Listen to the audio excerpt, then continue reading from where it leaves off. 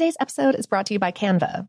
We're all looking for ways to make an impact at work, but not all of us are skilled in visual design. Canva helps you get your point across, simply and beautifully. It's easy to design Canva presentations, docs, whiteboards, and videos. You start with a designer-made template and customize it with your content.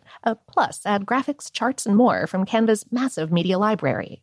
Whatever department you work in, Canva is perfect for any task. Sales decks, hiring docs, marketing brainstorms, employee videos, you name it. Anyone at work can design with Canva. Start designing today at canva.com. Designed for work. This episode is brought to you by Technically Speaking, an Intel podcast. When you think about the future, what kind of technology do you envision? Whatever the future holds, artificial intelligence will undoubtedly be at the heart of it all. Join Graham Class as he hosts Season 2 of Technically Speaking, an Intel podcast, and hears from the minds transforming healthcare, retail, entertainment, personal computing, and more with the help of AI. Tune in every other Tuesday and explore the latest technology that's changing our world today and creating a more accessible tomorrow. Listen to Technically Speaking, an Intel podcast on the iHeartRadio app, Apple Podcasts, or wherever you get your podcasts.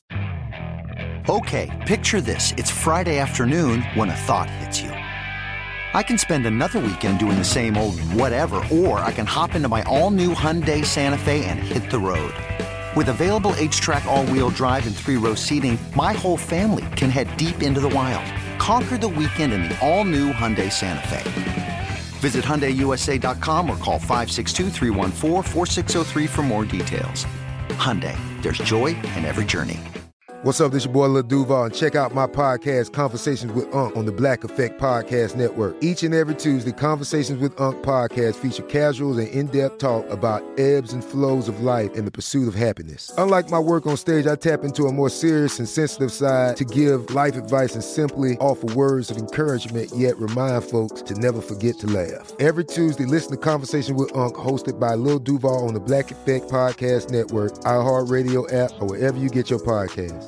Presented by AT&T. Connecting changes everything. For the ones who work hard to ensure their crew can always go the extra mile, and the ones who get in early so everyone can go home on time, there's Grainger, offering professional-grade supplies backed by product experts so you can quickly and easily find what you need. Plus, you can count on access to a committed team ready to go the extra mile for you. Call, click Grainger.com, or just stop by. Grainger, for the ones who get it done.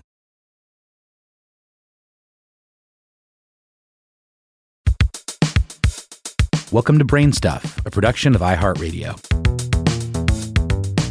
Hey, Brain Stuff, Lauren Vogelbaum here. The 21st century is a scammer's paradise. The internet has made it easy to snatch any dewy-eyed person's dollars or identity. We're only one phone call, malicious link, or credit card swipe away from fraud or extortion these days. But scams certainly aren't a modern invention. Plenty of people in the past fell victim to snake oil salesmen and smooth talkers. It took a bit more effort to swindle people out of thousands of dollars in the late 19th and early 20th centuries, but it was possible. And longtime con artist George C. Parker was a pro at it. At the time, millions of immigrants seeking better lives entered the United States through the Golden Door, that is, New York City. Largely impoverished and hopeful, these immigrants were the perfect targets for opportunistic tricksters like Parker. Cunning and ruthless, Parker took advantage of naive immigrants and tourists by selling them buildings and monuments that he never owned to begin with. Parker's Brooklyn Bridge grift likely began in the 1880s. The ruse was relatively simple. Parker would scout out Marks who had recently arrived in New York City, convince them that he owned the Brooklyn Bridge, and sell it to these eager investors for as much as $50,000. He charmed his victims into thinking that they would easily profit by charging people for access to the bridge. Soon, they would try to set up toll booths on the roadway. But their new venture, pitched as a lucrative business and promising start to life in the Big Apple, was destined to fail. Police would shut down their attempts to control the road, and all their dreams of getting rich off of drivers' pocket change were dashed. It was such a pervasive grift that eventually processors at Ellis Island started handing new arrivals cards warning them, "You can't buy public buildings or streets." Parker was a career fraudster.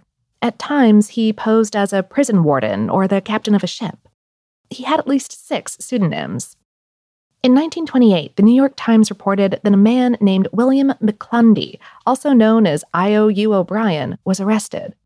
As it turns out, this was just another one of Parker's aliases. In this case, he used it to sell someone 10 lots that he didn't own. And detectives found Parker measuring a backyard in Asbury Park.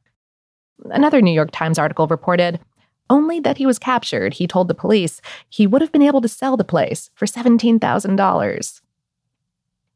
It's unlikely that Parker sold the Brooklyn Bridge as many as 2 times a week for years, which some sources say that he claimed to have done. But Parker did manage to sell the bridge many times. He also sold the Statue of Liberty, Madison Square Garden, Ulysses S. Grant's tomb, and the Metropolitan Museum of Art. But he couldn't avoid getting caught, and he went to jail several times for larceny, forgery, and impersonating a police officer. Of course, that didn't stop his cons. Parker escaped a stint at Raymond Street Jail one New Year's Day by putting on clothes that a sheriff took off and then waltzing out the door. However, after decades of scheming, a $150 check sent Parker to prison for good. According to a contemporary news article, the check, quote, bounced back with startling elasticity. Under New York law, people convicted of a 4th felony had to be imprisoned for life. So in 1928, a judge sentenced Parker to life in Sing Sing. Parker died there in 1937 and was buried at the prison cemetery. The Brooklyn Bridge racket lost steam after the 1920s, since more people were aware that it was fraud. But Parker's infamy lives on in a phrase that you might have heard. If you believe that, I have a bridge in Brooklyn to sell you.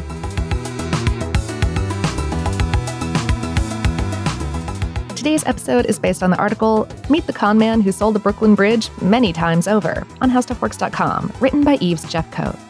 Brainstuff is a production of iHeartRadio in partnership with HowStuffWorks.com and is produced by Tyler Klang. For more podcasts from iHeartRadio, visit the iHeartRadio app, Apple Podcasts, or wherever you listen to your favorite shows.